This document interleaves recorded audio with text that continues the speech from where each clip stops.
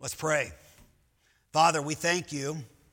The seasons, an interesting thing, they're always changing, and your hand is in that, even as you oversee and take care of and sustain this planet that you've given us to live on. We thank you, God, that we have the opportunity, a regular rhythm, week after week after week, to meet with you and hear from you and sing your praise and confess our sin and be reminded that in Jesus our sins are forgiven. And this is a time, God, now where we study together, and we would ask you to be our teacher and to give us insight and understanding and enable these verses, this text that we look at, to change us. We believe you do that, and we ask you to do that now. In Jesus' name, amen. Well, so far we have plowed our way through the first 11 chapters of the book of Genesis.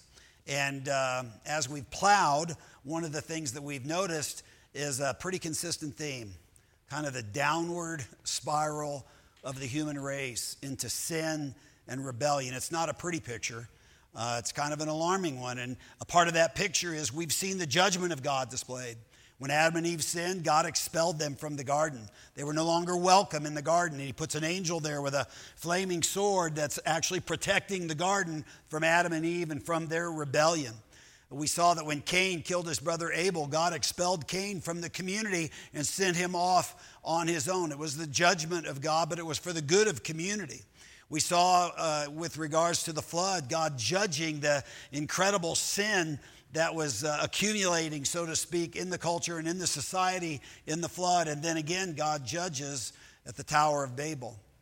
And so we see the judgment of God, but not just the judgment of God. In fact, there was a consistent theme, kind of an undertow in all of those stories that we looked at that displays the goodness of God, God's persistent work to establish a community of people who know him and who love him and who trust in him and who obey him and, frankly, who are blessed by him. Now, this morning, we're going to see God do something that if you had never read it before, now I know probably almost everybody here has read it, but if you've never read it before, this would be something that is wholly unexpected. This would be a whoa, I didn't see that coming. There's a man, and his name was originally Abram. And God begins to do a work through this one man and through that man's family that's going to blossom and grow and become a nation and become a kingdom. And of course, Abram is his name in the beginning, but eventually, as we'll see, his name is changed to Abraham, which means the father of many. Now, in the context, it's often translated as the father of many nations. But literally, it means the father of many. God will make a covenant with this man named Abram. The covenant is an important idea for us. Before we go too far, we need to talk about that for just a bit. The whole structure of the Bible, Old Testament and New, is covenantal. A covenant is many things, but it's at least three. It's kind of always these three things. It's a binding agreement between two or more parties. That's one of the things that a covenant is. It's like a formal contract, a treaty. Secondly, it's usually full of promises and very often also threatened punishments if one does not keep the covenant. And then thirdly, a third thing is that very often there's a sign associated with a covenant. When God makes a covenant with us, he gives us a sign that constantly reminds us of this relationship that we have with him in covenant. Now, sometimes covenants were unilateral. When they were made between a more powerful party and a less powerful party, like a king making a covenant with his subjects. Oftentimes those covenants were unilateral. Other times covenants could be bilateral. We have an example, I think it's 1 Samuel 18, a covenant that David makes with Jonathan. It's a covenant of friendship. It's between equals, you see. With Abram, something remarkable happens. The God of the universe enters into a covenant with a sinful, fallen human being. And that would have back then gotten one of those wow responses, like, oh man, did not see that coming. This covenant becomes the basis upon which God builds his community, upon which he makes a people for himself. And we're going to look at kind of 4 encounters that Abram has with God. And in each of these encounters, we get a little clearer picture of what the covenant, this covenant thing, is all about. So we're going to dive in Genesis chapter 11, verse 31. You can follow along in your Bibles or you can read on the screen. This is what we read, the Word of God. Terah took Abram his son, and Lot the son of Haran, his grandson, and Sarai his daughter-in-law, his son Abram's wife, and they went forth together from Ur of the Chaldeans to go into the land of Canaan. But when they came to Haran, they settled there. The days of Terah were 205 years, and Terah died in Haran. Now, the Lord said to Abram, "Go from your country and your kindred and your father's house to the land that I will show you. And I will make of you a great nation. And I will bless you and make your name great, so that you will be a blessing. I will bless those who bless you, and him who dishonors you I will curse. And in you all the families of the earth shall be blessed."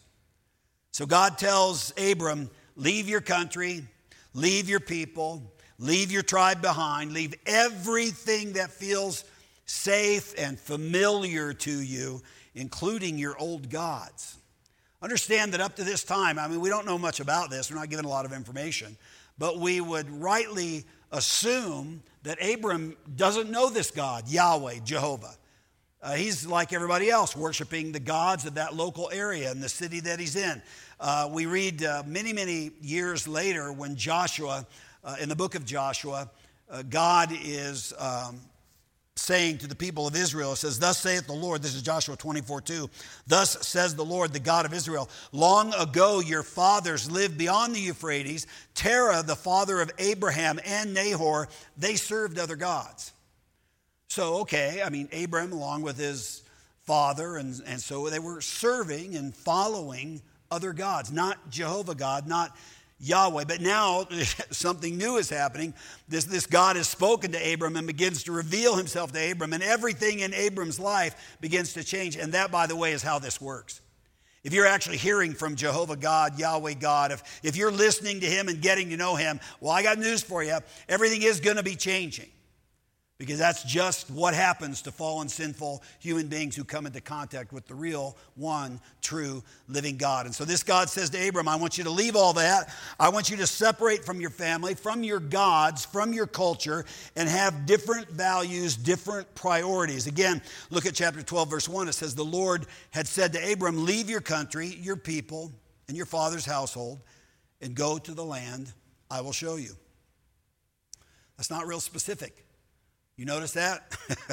That's not a lot of information for Abram to go back and talk to Sarai. Wives usually like to know details like this. Why are we moving? Well, God told me to. Well, which God are we talking about? Which God is giving you this information? The one true God, this God who's been recently talking to me, Sarai. And where are we going? Well, I don't know, but God's going to show us when we get there. And that had to be a really interesting conversation. Perhaps she needed more trust than even Abram did. I'm not sure. Now understand, Abram is not some uncouth nomad with nothing to lose in this whole deal. Genesis 12:5 tells us that Abram was very, very prosperous. He's accumulated possessions. He's got servants and lots of them. I would assume also slaves. And he lives in this urban civilized setting of Mesopotamia, first Ur and then the city of Haran. Ezekiel 27:23 lists Haran as one of the significant commercial centers of Mesopotamia in the ancient world. It's located there on the Euphrates River. And in that community, Abram would have been a well-respected, known, successful, and secure individual. He's told to take off for a barbaric wilderness known as Canaan. Canaan is uncivilized. Canaan is uncouth. Canaan is unsophisticated. It's full of small cities with little chieftain kings. Not very significant. In Canaan, Abram will have no land, no networks, no connections, no prospects, no family living there. This move is financially and vocationally and culturally high risk. Very high risk. But there is this incredible promise from this new God that Abram is getting to know. There's a promise of descendants and a promise to become a great nation and a promise to have a great name and a promise of great blessing. Remember, God says, and I will make of you a great nation, and I will bless you and make your name great so that you will be a blessing. I will bless those who bless you, and him who dishonors you I will curse, and in you all the families of the earth shall be blessed. And all of this, understand, what this means to Abram is that he is going to be a part of something way bigger than he could even imagine. Now remember context here. We already know from Genesis 11:30 that Abram and his wife, they're childless, no children. And God says, I'm going to make your name great. Do you remember what group of people earlier on when we studied said, we will make a great name for ourselves? Who's actually said that before? I can wait. Tower of Babel, remember? We will make a name, a great name for ourselves. And God brought judgment. But now God is saying, I'm going to make your name great, Abram. Well, what's going on? Well, the point is, I think God loves to exalt his people, but people who are living humbly, trusting in, obeying, loving, walking with him. But when the arrogant are exalted or seek to exalt themselves, well, it usually gets destructive for them and for everyone else around them. But here God initiates a covenant of blessing with Abram. And it is a unilateral covenant because God, of course, is the stronger partner. Abram, of course, the weaker partner. In unilateral covenants, and there were lots of them in the ancient world, we have many actually examples of these ancient unilateral covenants that were made in the world of Mesopotamia. The stronger partner in these covenants was always after something, right? They wanted water rights. They wanted rights to graze their cattle on your land, or they wanted rights to tax your city, tax you specifically, or rights to garrison soldiers, or rights to conscript soldiers from among your people. The stronger partner is the point. The stronger partner always had an agenda in mind. That's why they wanted this covenant. And so the question here is, where or what does God, the stronger partner, want or need in this deal, in this covenant? What is he looking to get out of Abram? He knows the human race. The whole first chapter, 11 chapters of Genesis, are kind of a rehearsal of the fact that the human race is full of misery, it's full of heartache, it's full of ingratitude, it's full of depravity, it's full of corruption, it's full of sin. So what does God get out of this covenant? And the answer, short answer, is nothing. Nothing, really. Certainly nothing that God needs. What God gets out of this covenant is someone to bless, but that's not something God needs. Understand, the best, most loving, most self-sacrificing community that has ever existed is the Trinity. And it has existed forever, always. And in eternity past, the Father, the Son, the Holy Spirit are loving and serving and caring about one another, for one another. And so God doesn't need to add to that community. He's quite content, quite satisfied within the Trinity itself. And yet what we're learning is God is going to make a community. Why? Well, I don't know exactly. It's not because of some need or some weakness or some vacuum in God. It's just that God has decided to make a community of people, and he is going to bless them. He's going to enter into covenant with them. And this is why all through the Old Testament writers are frankly undone. They are staggered by this fact, by the fact that God would make a covenant with human beings. No God has ever done that before. Now this God does. This is why the Old Testament writers refer to the covenant some 285 times. God in the Old and the New Testament is always the God of the covenant. And a key phrase in this covenant, Genesis 12:3, is where God says, in you all the families of the earth will be blessed. And that's not in some social justice sense that God is talking about there. Actually, we know this from reading ahead in the story. What we know is being said there is this is actually a prophetic word about the coming or the announcement of Messiah, a deliverer. Go back to Genesis 3:15. There was that statement made to Adam and Eve, even in the process of God cursing, God was giving good news, and that was that there was going to come a descendant from the woman whose heel would crush the head of the serpent. Well, this is just another iteration, another little piece of information. Abraham, your descendants are going to wind up blessing all the nation. Well, that descendant is Jesus, the Messiah. Paul writes about this in a letter to the Galatian church in the New Testament, this Galatians 3:8. He says, "In the scripture, foreseeing that God would justify the Gentiles by faith, preached the gospel beforehand to Abraham, saying, 'In you shall all the nations be blessed.'" Talking about Messiah. Just a few verses later, he says, "And if you are Christ's," if you're in that community, well, then you are Abraham's offspring. You're the descendants that were promised way back then to Abraham, heirs according to the promise. And so this covenant that God makes with Abram is, in fact, it's a redemptive covenant. It's a covenant of grace. It's a covenant of promise. And we're going to see this reiterated over and over as we move through the first 5 books of the Old Testament. So God says to Abram, "Leave everything and go where I tell you." And we read that Abraham went as the Lord had told him, and Lot went with him. That's his nephew. Abram was 75 years old when he departed from Haran. So at age 75, Abram is willing to risk it all on the promises of God. And let me just underline and highlight something. And that is always a good thing to do. Always. Trust, obey, and follow God. Doesn't matter how old or how young you are. Trust, obey, and follow God. Develop that rhythm. Develop that pattern. Develop things that strengthen that whole type of journey in your life. It's what Abraham was learning to do. It's what we must learn to do. It's what a disciple learns to do. And so what we find is, as we keep reading, Abram's journey begins. And it's a messy one. It really is. It's a messy one. Abraham is not a pillar of spiritual perfection. This is one of the beautiful things that I love about the Bible. It tells the truth. It doesn't paint pretty pictures where pretty pictures do not exist. It even tells the truth when the truth is pretty ugly.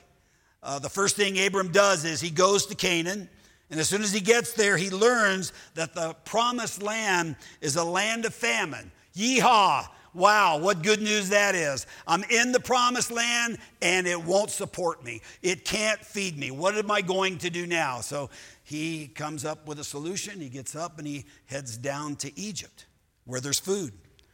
In those days, as you can well imagine, travel was extremely dangerous, especially for someone who was powerless or someone who was weak. So for women who in those cultures had very, very few rights, women depended on the protection of their husbands, depended on the protection of their fathers.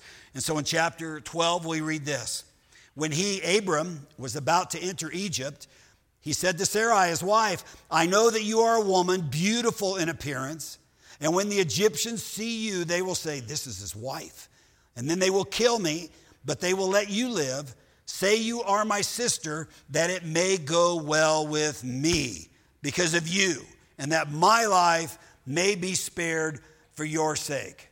Don't mind the fact that you've been taken into a harem and will become another man's concubine. Don't let that bother you. The more important issue is me. This was not a real high point in husbanding, in the history of husbanding. Turns out Sarah actually is taken into Pharaoh's harem. I've said this before. It's good to be king. You see something you want, you just take it. You just grab it. It's yours. Nobody can stop you. And that's what the Pharaoh apparently does with Sarah, brings her into his harem. And now understand what's at stake here. The promises of God to Abram are in jeopardy. The promise that through Abraham and through Sarah is going to come a descendant one day who will bring blessing to all the nations. If Sarah is kept by Pharaoh in that harem, that promise will be polluted, will be corrupted, will not be fulfilled. And so what happens is God intervenes.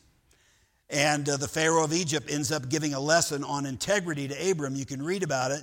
Abram, this great man of God, gets schooled by the Pharaoh about how wrong this was, what he did. Now, the lesson doesn't stick because later on, Abram does exactly the same thing in chapter 20, only this time it's with a king less powerful, a king by the name of Abimelech. The point is, Abram is struggling to trust God in some of his difficult circumstances that he finds himself in. He's no pillar of spiritual maturity, but that's not to say he doesn't get some things right, because he does. In chapters 13 and 14, for example, there's this conflict between his servants and the servants of his nephew Lot. It's all about grazing rights. They've got so many cattle. Their families are so large that they can't actually live next to one another. The surrounding countryside won't sustain the cattle who are grazing there. And so, Abram deliberately gives Lot a choice of whatever land he wants and tells him he can have first choice, which is interesting because Abram, by rights of age and so on, could have insisted on choosing first. But I think what we see here is Abram trusting God. I don't have to choose first. I don't have to get the best. Lot can take any land he wants, but my God will be with me. My God will provide. And Lot, of course, chooses the land he thinks is best, and that turns out badly for him later. But we see perhaps a step in the right direction of growing trust in the heart, in the mind, and the life of Abram.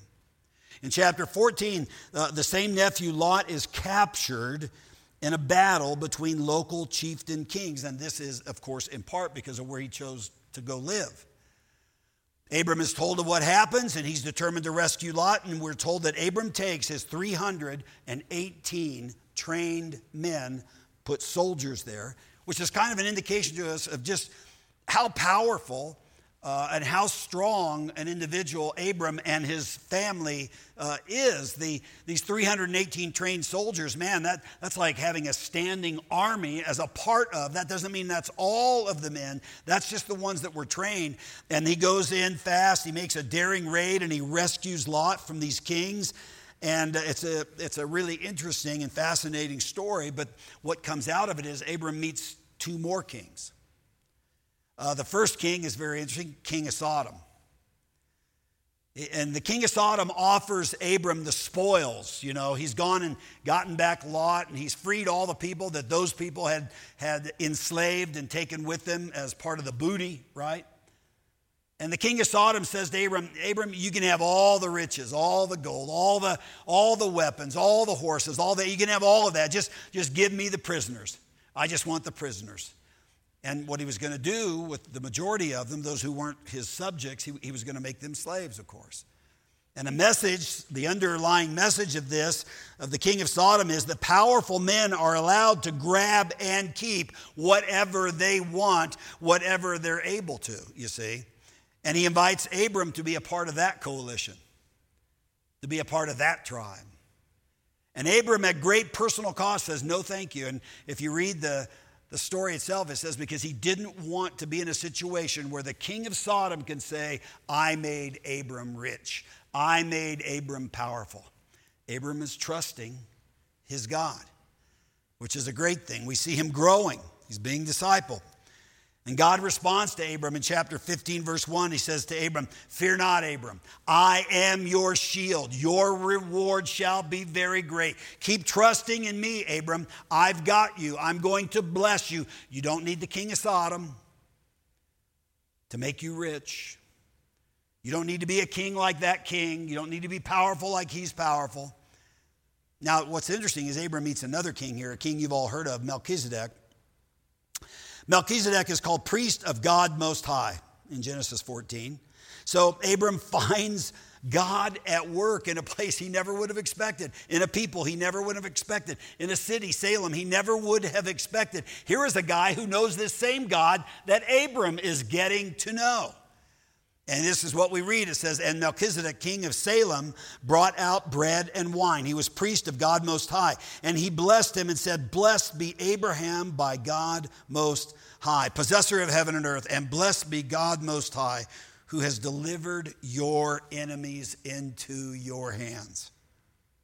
Melchizedek blesses Abram and blesses God, and he reminds Abram that his victories and the spoils that he happens to have are really just gifts given to him by God. These are blessings from God that don't really belong to Abraham or Abram at all. Not really. We're told in Genesis 14:20, and Abram gave him a tenth of everything. Abram tithes. This is the first recorded instance of this kind of thing happening in the Bible. Abram worshiped God Almighty with a tithe. He gave it to this priest, Melchizedek, as an offering to the Lord God Almighty.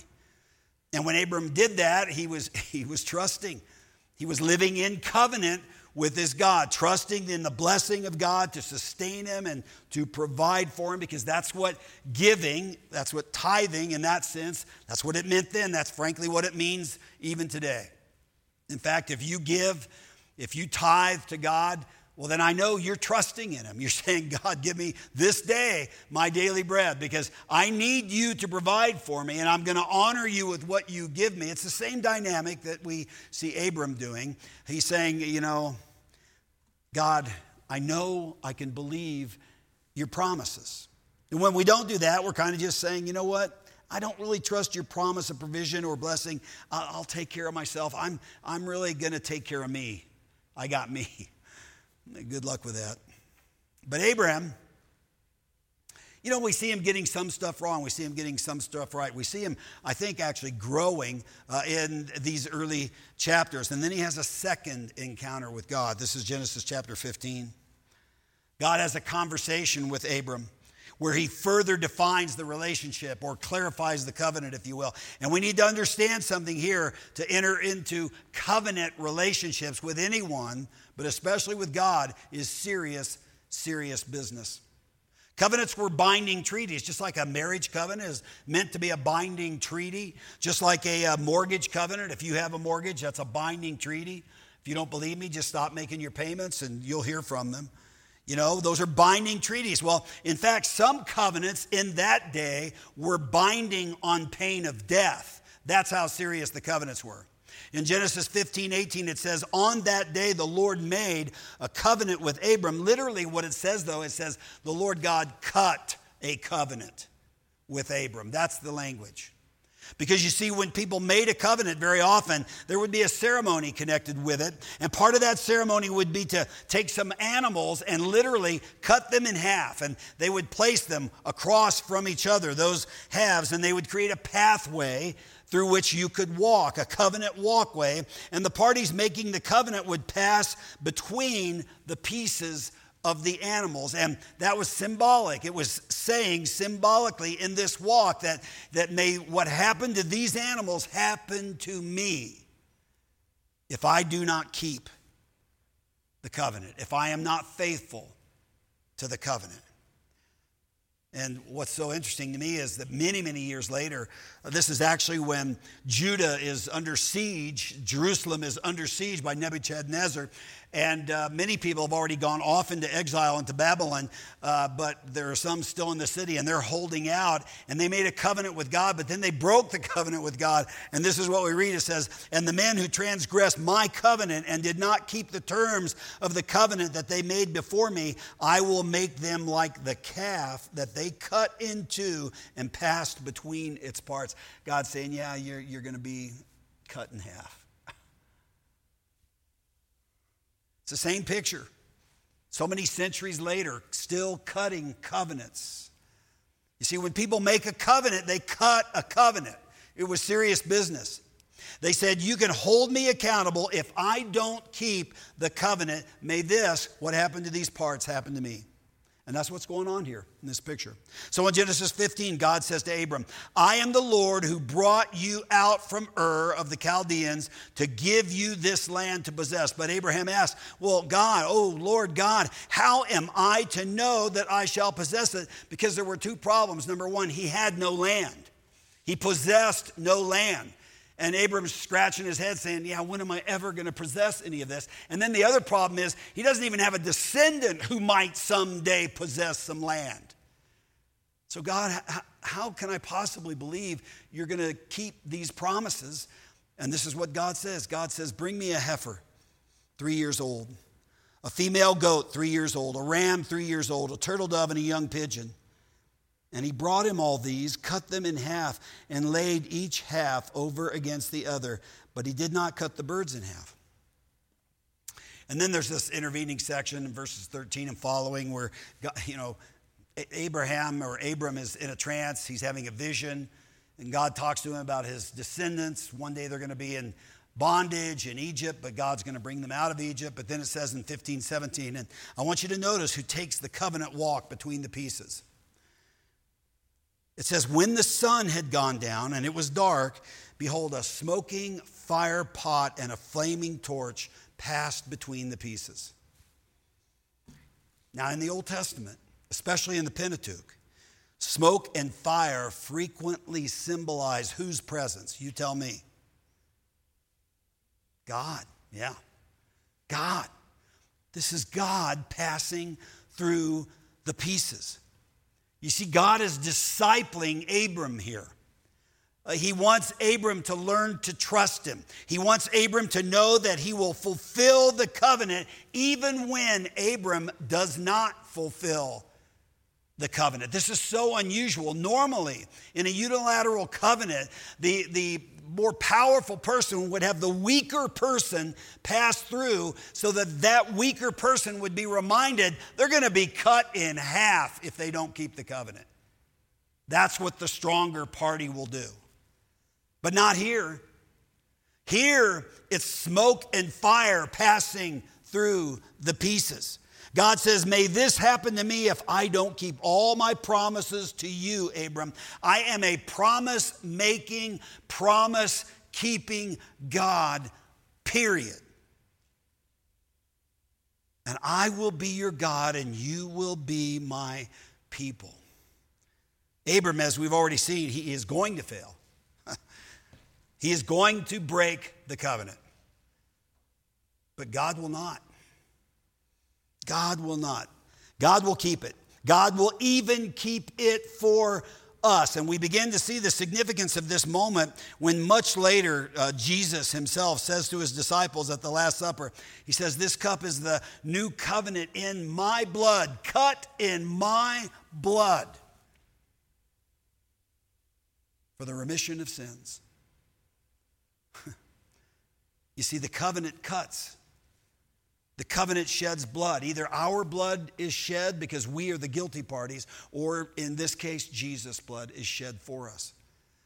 The covenant made here between God and Abram points to Jesus' new covenant, the one he's going to make. You see, the problem with covenants is simply that the human race never keeps them.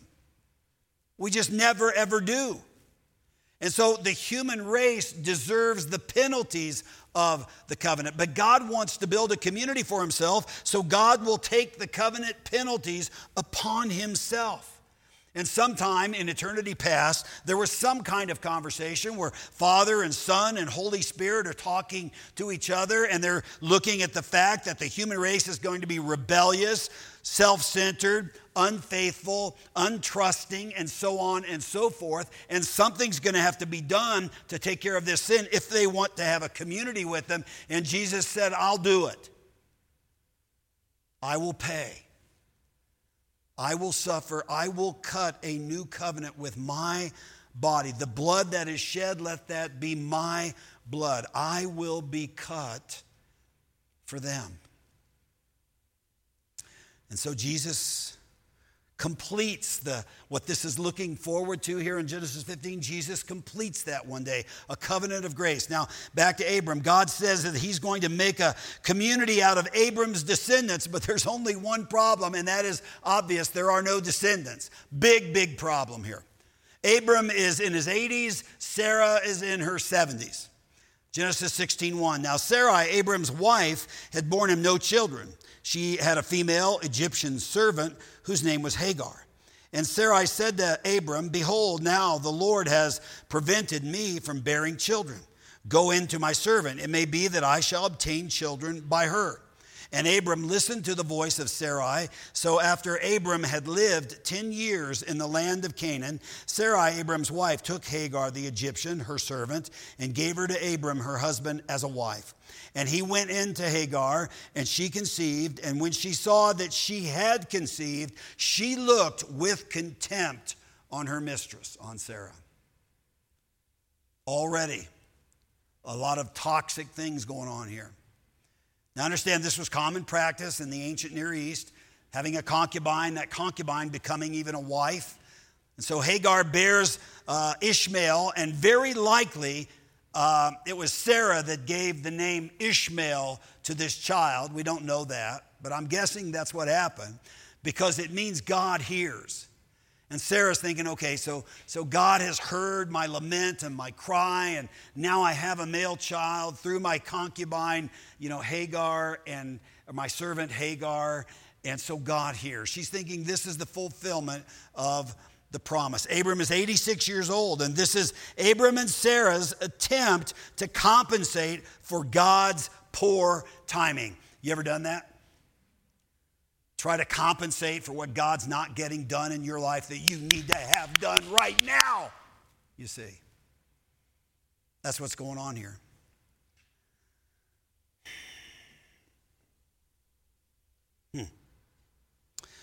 So, God shows up again for another round of talks. And this is what we read, Genesis 17:1. When Abram was 99 years old, this is 13 years later now, the Lord appeared to Abram and said to him, I am God Almighty. Walk before me and be blameless, that I may make my covenant between me and you and may multiply you greatly. And then Abram fell on his face, and God said to him, behold, my covenant is with you, and you shall be the father of a multitude of nations. No longer shall your name be called Abram, but your name shall be Abraham. For I have made you the father of a multitude of nations. I will make you exceedingly fruitful, and I will make you into nations, and kings shall come from you, and I will establish my covenant between me and you and your offspring after you throughout their generations for an everlasting covenant, to be God to you and to your offspring after you. And you just got to go, wow. Do you remember how old Abraham was when he first left Haran? He was 75 years old. So it has been now 24 years. Ishmael is about 13 years old. Imagine Abraham hearing this promise from God. Because then God says, and there's going to be a sign, because we're in this covenant. You're going to be you're going to create great nations. Kings are going to come from you, and there's a sign that I'm going to put upon you so that you will not forget my promises. And he had to have known about the sign of the covenant that God made with Noah, which was a rainbow, right?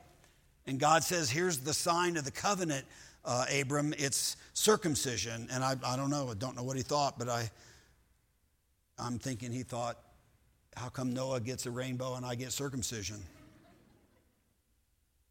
But we read in verse 23, Abraham obeyed that very day. I might have prayed about it for a while, but anyway, Abraham obeyed that very day. The sign was to be a perpetual reminder of God's covenant, promise, and blessings. And anyone who wanted to join in on this family could. You didn't have to be an ethnic, or this wasn't a racial thing. This was all about faith. Put your faith and your trust in him, in God, and then have the sign of the covenant, and you were in. Now, even with all these promises and conversations with God, Abraham and Sarah had trouble believing this. And of course, we can understand why. We know our own weakness of faith and trust. In fact, when they are told about this, they both laugh at what God says. Abraham laughs in Genesis 17:17. Sarah laughs in Genesis 18:12. It says, the Lord said, I will surely return to you about this time next year, and Sarah, your wife, shall have a son. And Sarah was listening at the tent door behind him. Now, Abraham and Sarah were old, advanced in years, and the way of women had ceased to be with Sarah. And so Sarah laughed to herself, saying, after I am worn out and my Lord is old, shall I have pleasure? And this just sounded absurd to Sarah. And it was absurd. Abraham is 99 years old. Sarah is 89 years old. This does not happen. And yet it does happen. A year later, a child is born. His name is Isaac, whose name means he laughs. God's got a great sense of humor here. Isn't that great? He is so good. God is so faithful. He is so capable of doing even the impossible. Because let's be honest, this is impossible. And so we're told in 21:8, and the child grew, this is Isaac, and was weaned. And Abraham made a great feast on the day that Isaac was weaned. And so there's partying and there's rejoicing, but there's also brokenness in this family. Hagar is laughing now too, but not with the family. She's laughing at the family. Many of you know the story. Sarah wants Hagar and Ishmael sent away, and they are. But even in that story, God is gracious. He's gracious. He comes to Hagar when she's been sent out and her food and water is running out, and they're in the wilderness, and Hagar is at a point where she's just waiting to die along with her son. And God says, "What troubles you, Hagar? Fear not, for God has heard the voice of the boy where he is. Up, lift up the boy and hold him fast with your hand, for I will make him into a great nation." Graciousness, goodness on the part of God. Now, one more story, or we can stop here. What would you like to do? One more story. Genesis 22. This, as far as we know, is the last time Abram has an encounter with God. At least it's the last one we're told about.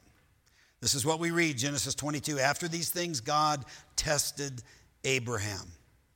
The writer wants us to know something that Abraham does not know, and that is that this is a test, right?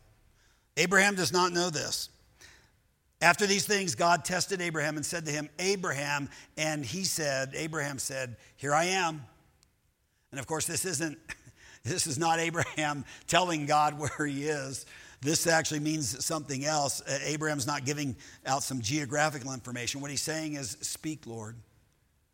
Here I am. I'm listening. I'll obey. I will follow. Tell me what you want me to do." You see, for 25 years now, Abraham has been listening to this voice. This voice told him to leave home once upon a time, and he did. And this voice told him that he was to be in covenant with God, and he is. And this voice told him that he would be a father through Sarah, not Hagar, but through Sarah, and he is.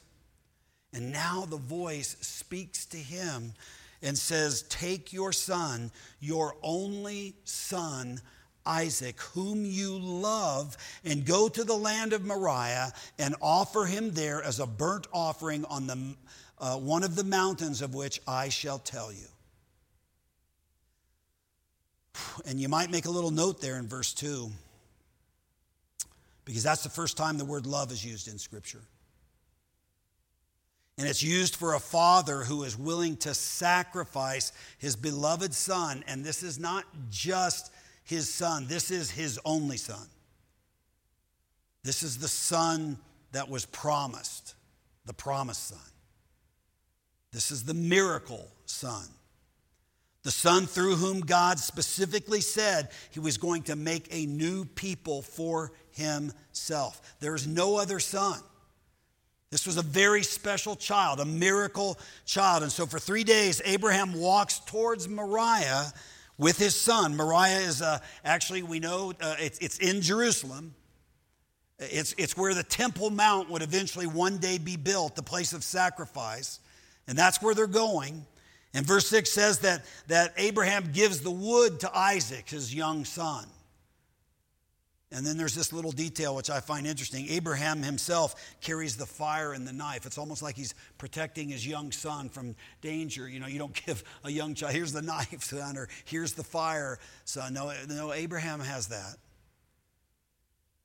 And the test is this: will Abraham still trust God, the God of this covenant, the God who passed through the pieces, even when he doesn't understand? They're going along, and Isaac asks his dad this question: "My father, behold, the fire and the wood, but where is the lamb for a burnt offering?" And that is a pregnant question. And Abraham's response is incredible. Abraham says, "God will provide for himself the lamb for a burnt offering, my son." That's what he's holding on to. And so they went, both of them together. And so they come to the place, and the writer keeps telling us in a way that he wants us to see that Abraham is one step at a time obeying God. He first builds an altar, and that takes some time. But he builds an altar. I presume that his son Isaac helped. He lays out the wood, and now it's time. Abraham takes Isaac, whom he loves, and I can hardly imagine this, he ties him up. And then he places that little boy on that altar. This is the little boy that he partied with and played with and protected, the little boy named Laughter, which I'm sure he's not laughing now.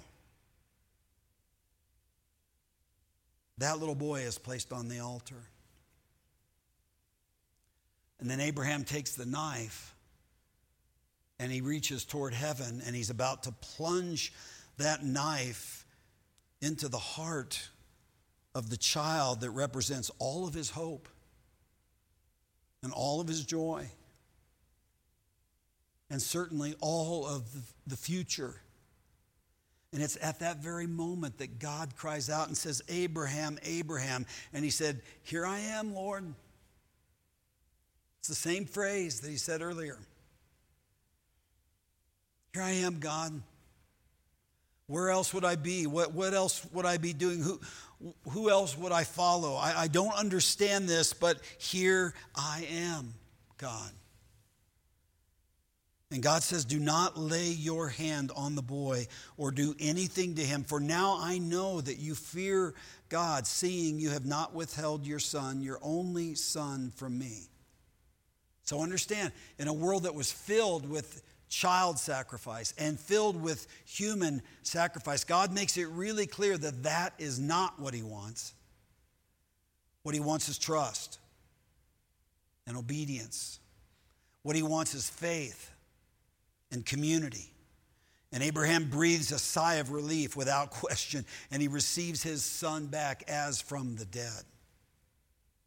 The writer of Hebrews, many centuries later, reflected on what this story was all about and says he, Abraham, considered that God was able even to raise him from the dead, raise Isaac from the dead, from which, figuratively speaking, he did receive him back. That was Abraham's hope. This is a God who, when he tells me to do something, I can do it, and I know he's still going to be faithful to the promises, even when this doesn't make any sense to me.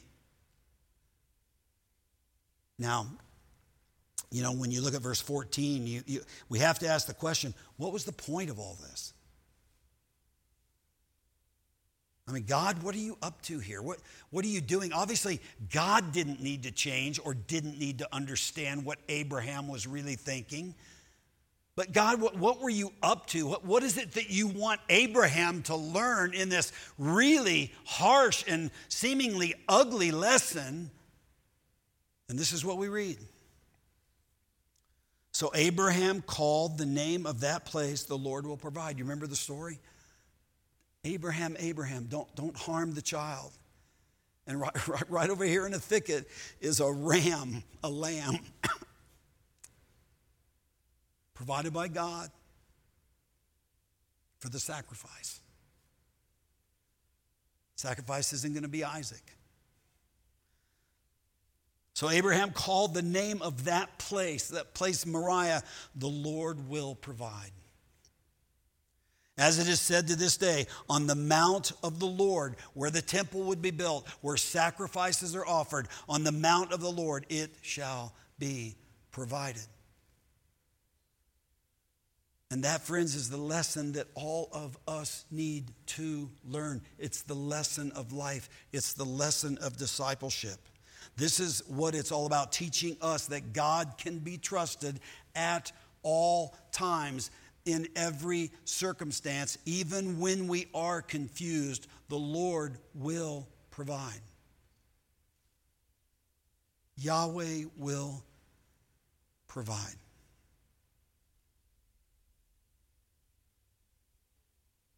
And there are no caveats to that. It's not like the Lord will provide if you do this. The Lord will provide. He'll provide you your daily bread. He will provide you life after this life, if this life of yours should end.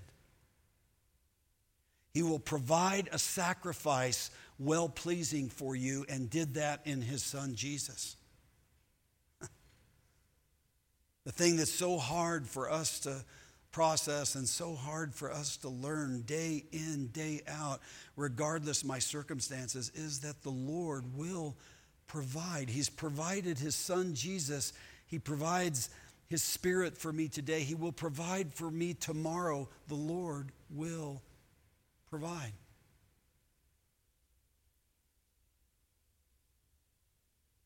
There's a lot of things the Lord would have us learn in this life of Abram, but I think that's the big one. And I hope you're learning that. You know, we tend to think, hey, do you know an election's happening? Have you seen this? Have you heard this? It's amazing.